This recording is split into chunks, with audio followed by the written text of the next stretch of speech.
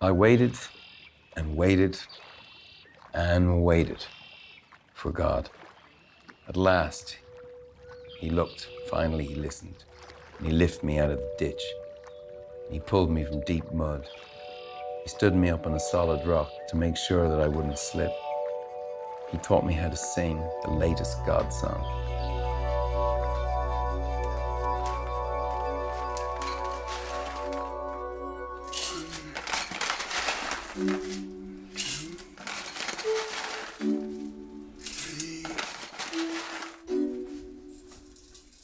We're at Eugene and Jan Peterson's home. Bono is coming here, flying here from Vancouver in order to meet, be together, connect as friends, but also have a conversation about the Psalms in order to share this common love for the Psalm and bear witness to others of the beauty and power of the Psalms.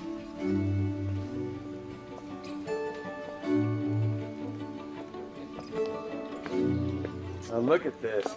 It's so good to have you here. Great to see you. Oh, God bless you. Well, God has blessed you, that's for sure. Look where you live. Great to meet you. What a spot.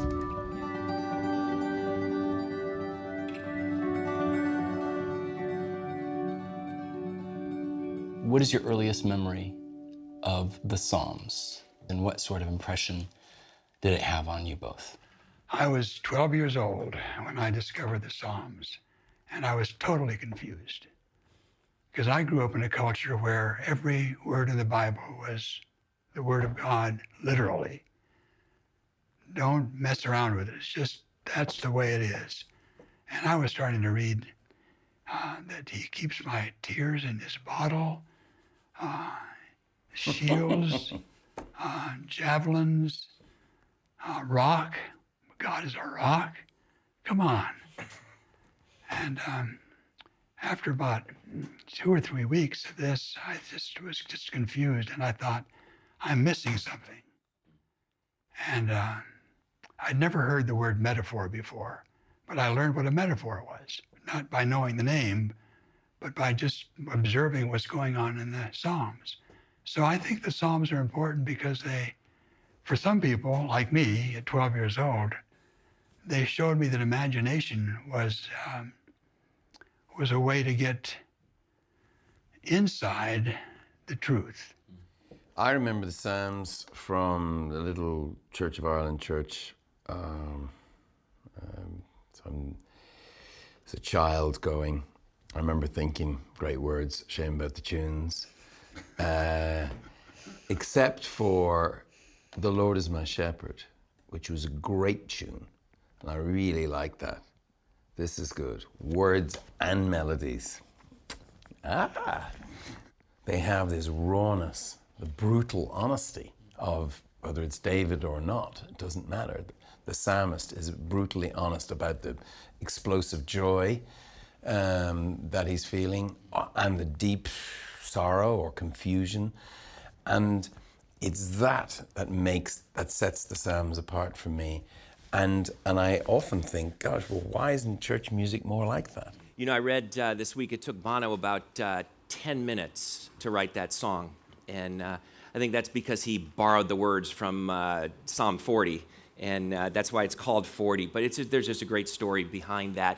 And his love for God, his love for the Psalms. And they were at the end of a recording session and for their album War. And they had just a few minutes left, and they needed one more song on the album. So he took those words from the first 3 or so verses of Psalm 40, turned it into a song. He took, essentially what he did was what he talked about in that interview. He took the old words of a 3,000-year-old Hebrew psalm, he gave them a new tune, and now it's become one of U2's favorite songs of all time. And I think that's because the concepts expressed in that song, in those, 3-4 dozen words, they're timeless concepts. They're something that we as humanity share with one another. No matter what our culture, there's this feeling that there are times when we have a need, when we're desperate, when we're stuck in the pit or the miry clay, depending on which translation you have.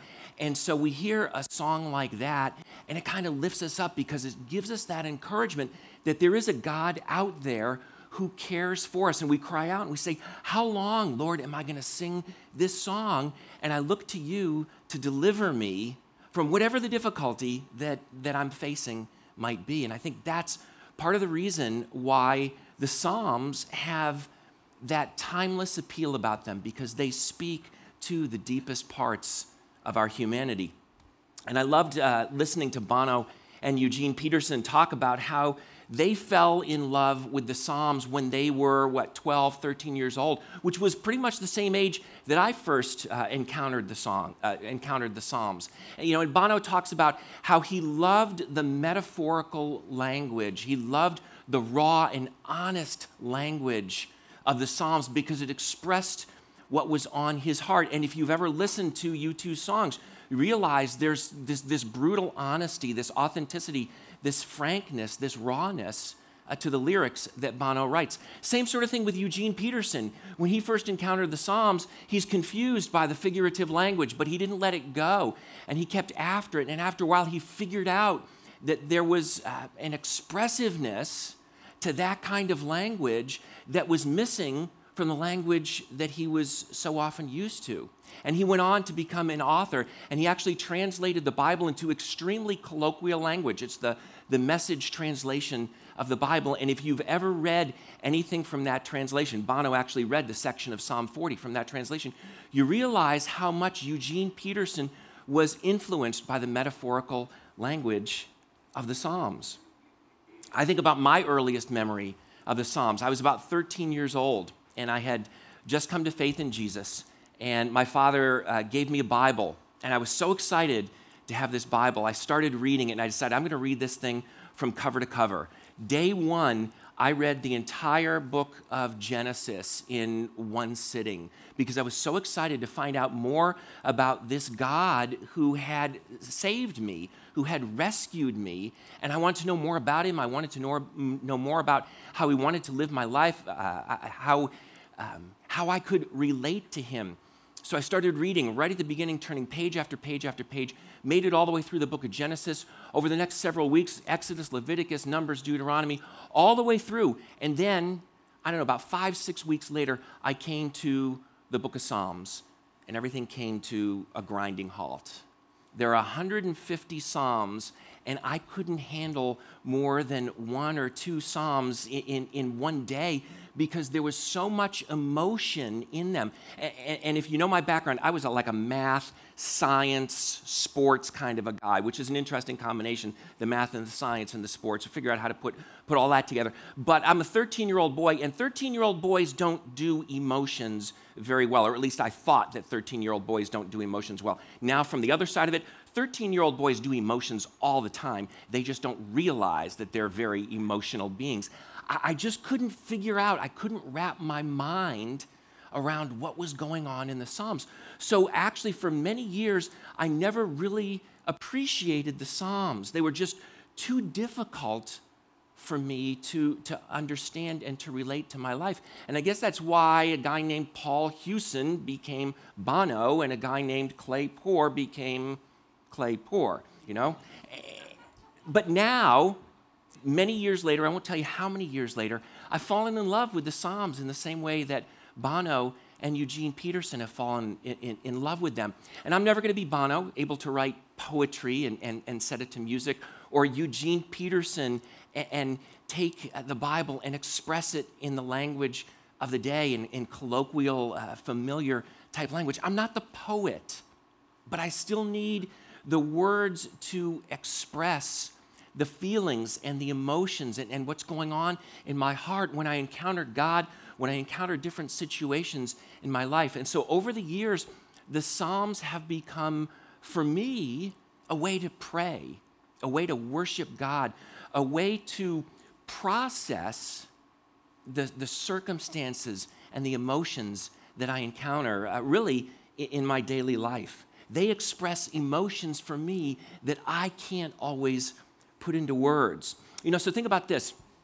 When we go out into nature, right? People talk about all the time how when they're climbing the mountains, when they're at the shore, when they're looking up at the night sky, we feel closer to God. We feel connected to something that's bigger than we are. We realize that there's something more to the world than just me, myself, and I. But sometimes we have difficulty, at least I do, expressing that and putting that into words that express what's going on in my heart. Usually, for me, it's just I look and I just say, wow, or that's amazing, that's awesome. I don't have more than that I can say. There's more that I want to say, but I have sometimes difficulty expressing it.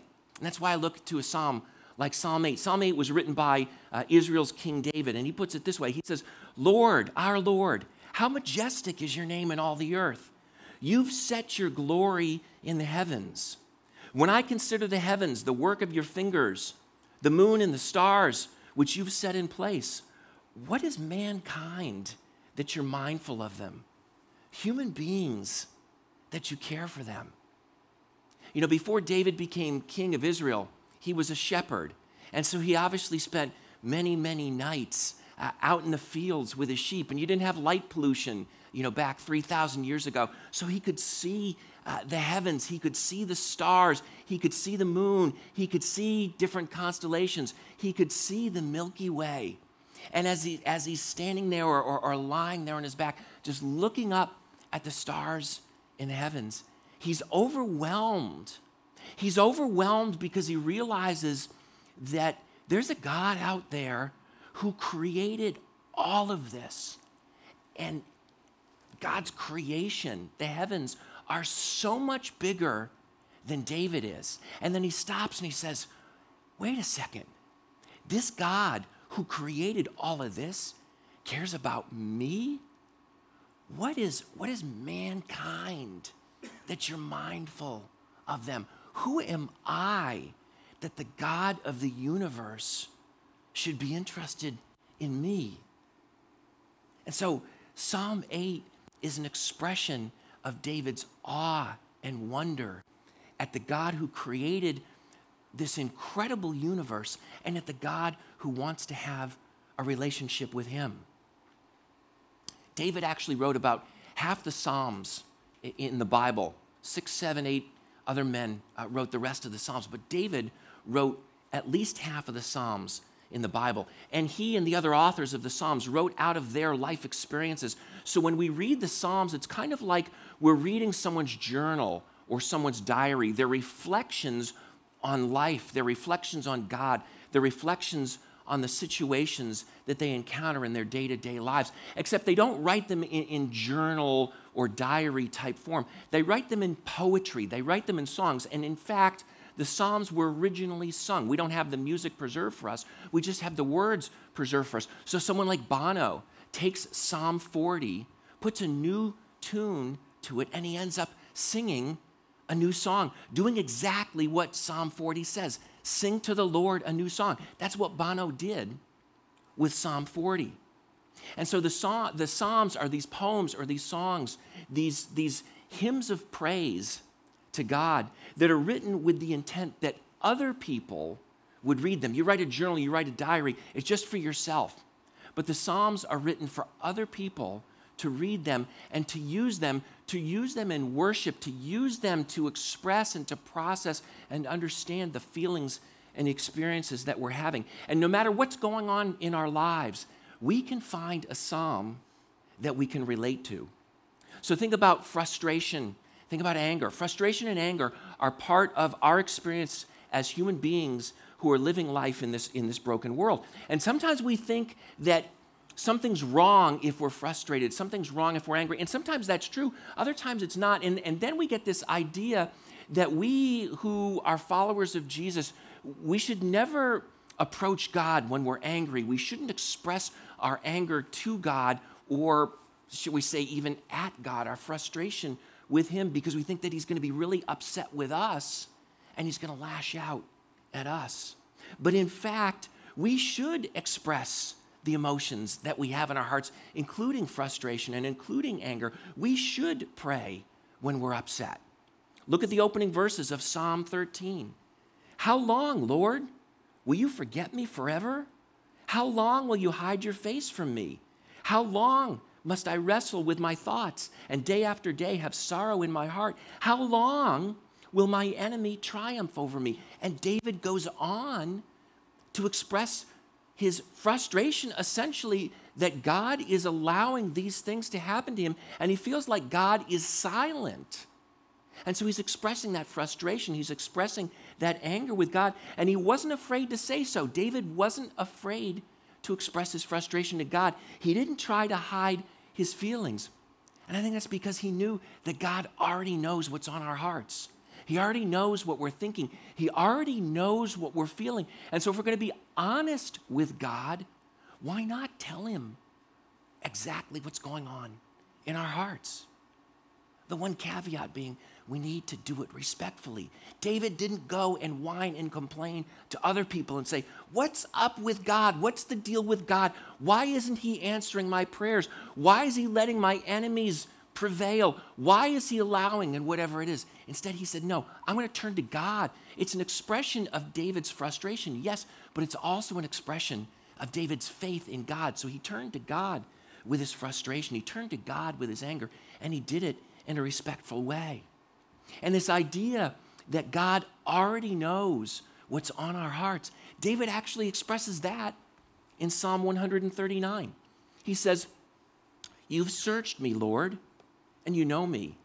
You know when I sit. You know when I rise. You perceive my thoughts from afar. Before a word is on my tongue, you, Lord, you know it completely. I mean, think about that. If you step back and analyze what David is saying, he's talking about God's omniscience. He's talking about God's omnipresence. God's omniscience being God knows everything that there is to know, including what's on our hearts, what's on our minds. God's omnipresence, he's everywhere. We can't get away from him. If you read Psalm 139, you realize that David is talking about God's omniscience and his omnipresence, but he's not doing it in some sort of a dry theological treatise. He's doing it as a man who's trying to process, trying to understand, as a man who's reflecting on this amazing God who's not bound by space, who's not bound by time. So rather than writing some sort of a dry theological treatise, he writes a poem. He writes a song. And he just says, God, you're amazing. Before a word is on my tongue, before I speak it, Lord, you know it completely. With the implication that, of course I should speak it. You want me to speak it because you already know it, and you want to have that authentic, that open, that honest relationship with me. And so for me, and I think for so many other people, Bono, Eugene Peterson, Psalms like that give us language that we can use to express our response to what God reveals to us about himself. So when you encounter something about God, you can so often find in the Psalms some way to express that and reflect that back to God. That's part of the reason that God gave us the Psalms. That clip that we saw with Bono and Eugene Peterson, it's part of a longer conversation that they had. And at one point, they actually talked about our need to be able to express our anger in a constructive way. I love the way that Eugene Peterson puts it. He says, we need to find a way to cuss without cussing. And the imprecatory Psalms surely do that. We've got to have some way to tell people how mad we are.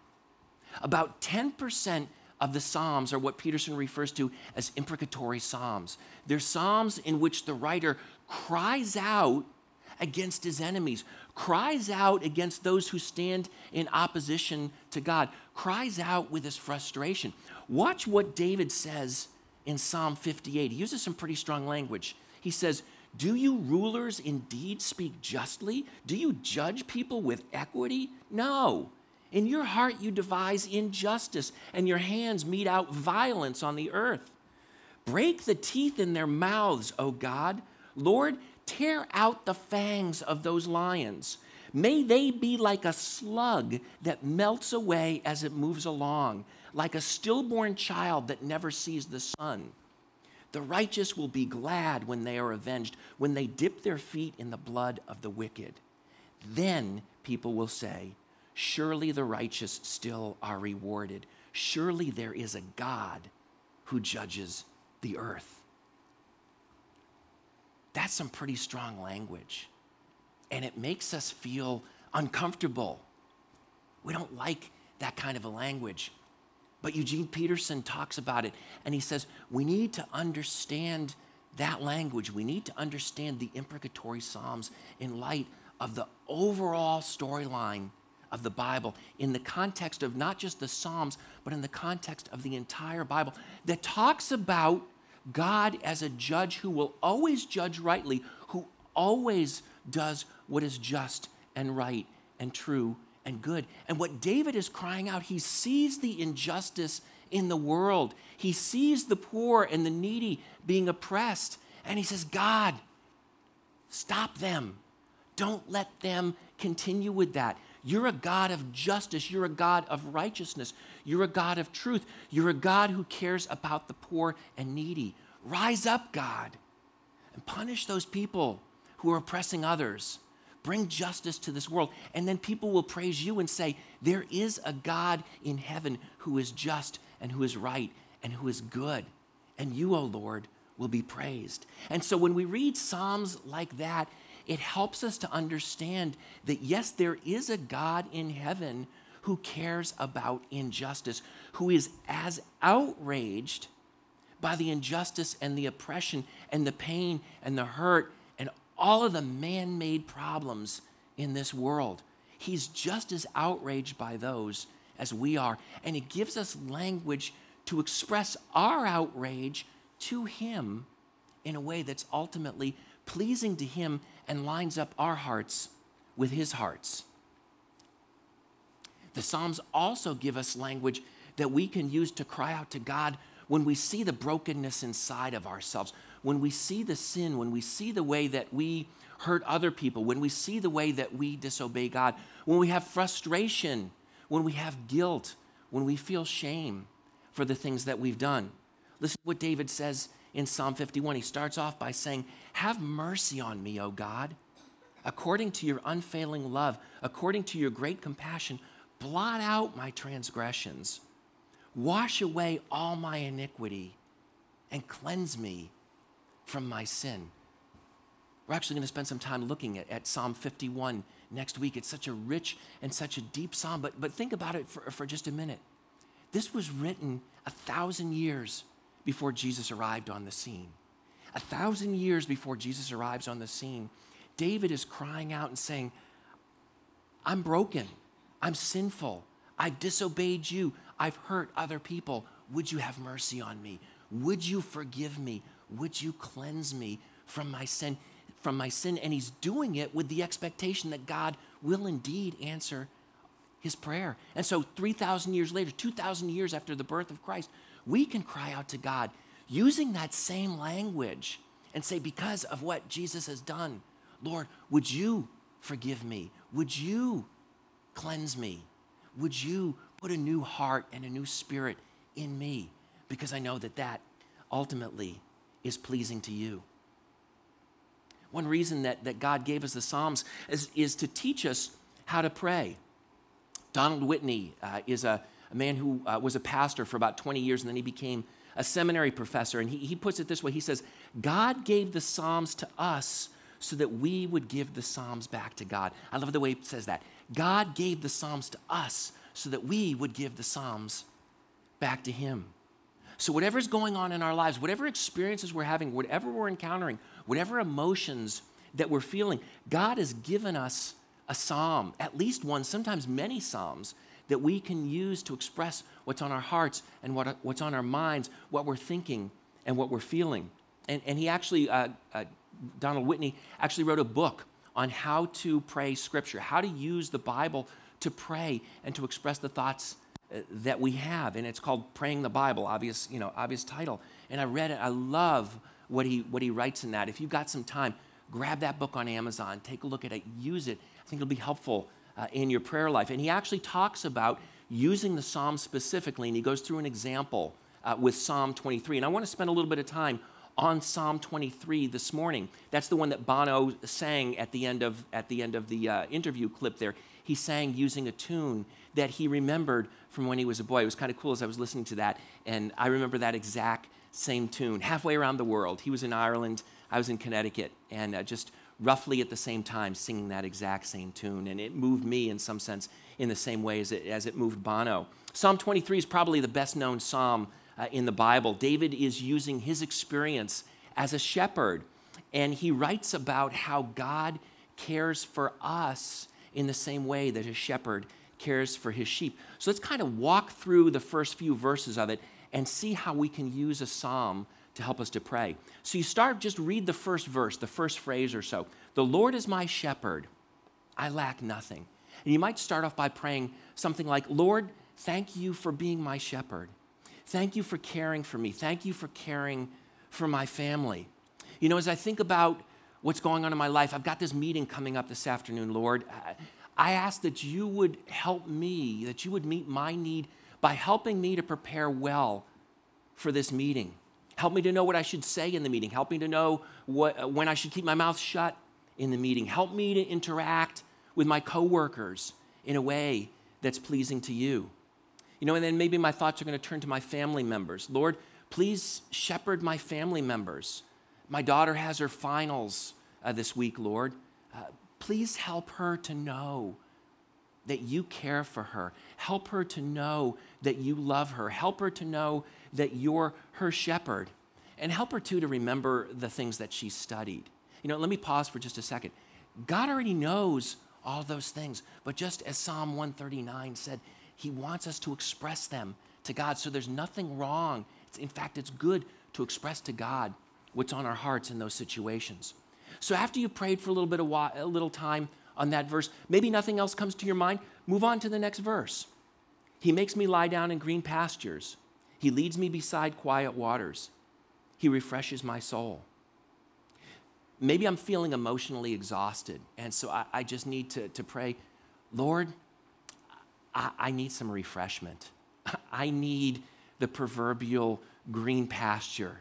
I need some cool, refreshing water for my soul because I'm just drained. So would you provide that for me? Maybe I'm feeling physically tired. Lord, would you help me to just find time to take a nap? Or I'm going to be approaching my boss this week and ask her for some vacation time. Would you just move her heart that she'd grant my request? Because I just need some time off. He guides me along right paths. Next verse. He guides me along right paths for his name's sake. I've got this difficult decision to make, Lord. Give me wisdom. Show me the right path. Help me to know what you want me to do in that situation. Or maybe for you that verse doesn't relate to you as you're reading through it. Just skip it and move on. There's no rule that says you have to use every single verse as you're praying through. You just go through and you find the verses that speak to you that day in that moment and personalize and make them your own. Even though, verse 4, I walk through the valley, the darkest valley, I will fear no evil, for you are with me. Your rod and your staff, they comfort me. Lord, I don't fully understand that whole thing about the rod and the staff, but I do get the idea of walking through a dark valley. And as I think about my friend, you know, he is really afraid right now of the situation that he's encountering. Would you just give him peace?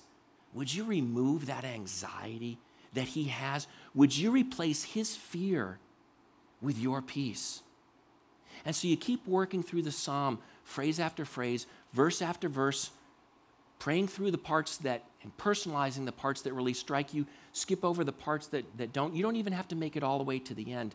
The particular details of your prayers and my prayers are going to differ from one another, and our prayers are going to differ from day to day. But we can use the Psalms to spark ideas and to give us language to express what's on our hearts. Donald Whitney in his book gives a very practical suggestion for how we can pray one psalm each day. It takes 5 to 10 minutes. And he says, start by scanning 5 psalms, just 5 psalms. Take a minute or two and you bounce your way very quickly through 5 psalms. You find one that you can relate to, and then you take another 5 to 7 minutes to pray through that psalm like we just did. So there are 150 psalms in the Bible. There are roughly 30 days in each month. That's where we get the 5 psalms from. And so today, being June 5th, you would start with Psalm 5. You take a quick look at it. You just skim it. You don't have to read every word. You just get a basic idea of what it's focusing on. If it strikes you, if it moves you, you stop right there and you use Psalm 5 and you pray through it in the way that we kind of demonstrated there with Psalm 23. But if it doesn't strike you, if nothing from Psalm 5 jumps out at you, add 30 to 5 and you get Psalm 35.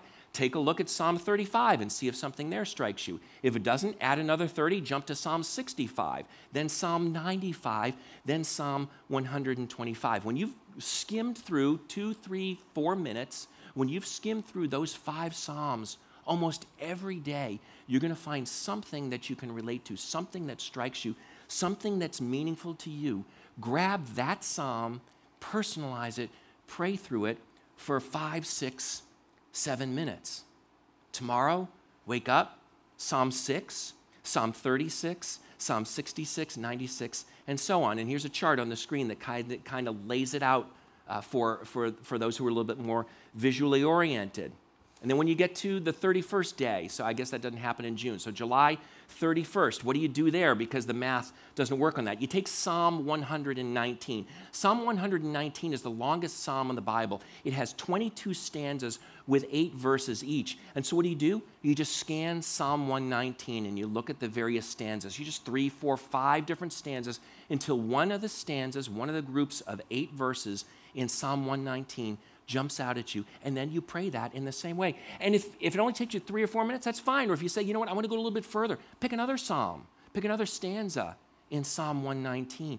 It's not exactly how much time that you spend in it. It's that you're spending time with Scripture, with the Bible, with a book that God gave to us so that we could reflect it back to Him, so that we could get to know Him better and we could express our hearts and our thoughts and our feelings to Him. And I've used this approach to praying the Psalms, and for me, it's been really helpful and somewhat transformative in my prayer life. So God has given us the Psalms as a way of expressing to Him what's on our hearts. He moved people like David to write these psalms out of their life experience so that we would have language with which we could process and pray back to God as we work through the life experiences that we have. And if you were to spend 5, 7, 10 minutes every day personalizing just one psalm and using it to help you to pray, I think it would revolutionize your prayer life, and I think it would transform your relationship with God. Let me encourage you, let me challenge you, try it for the rest of the month of June. Let me know what you think. Let me know how God uses that in your life. Let's pray together. Father, I thank you that you gave us the Psalms. I thank you that you moved men like David to write down their thoughts, their prayers, these songs, that you preserve the Psalms for us so that we have a record of what they were experiencing, what they were encountering, and how they were processing that, so that we would have language with which we could express ourselves to you when we're in similar situations.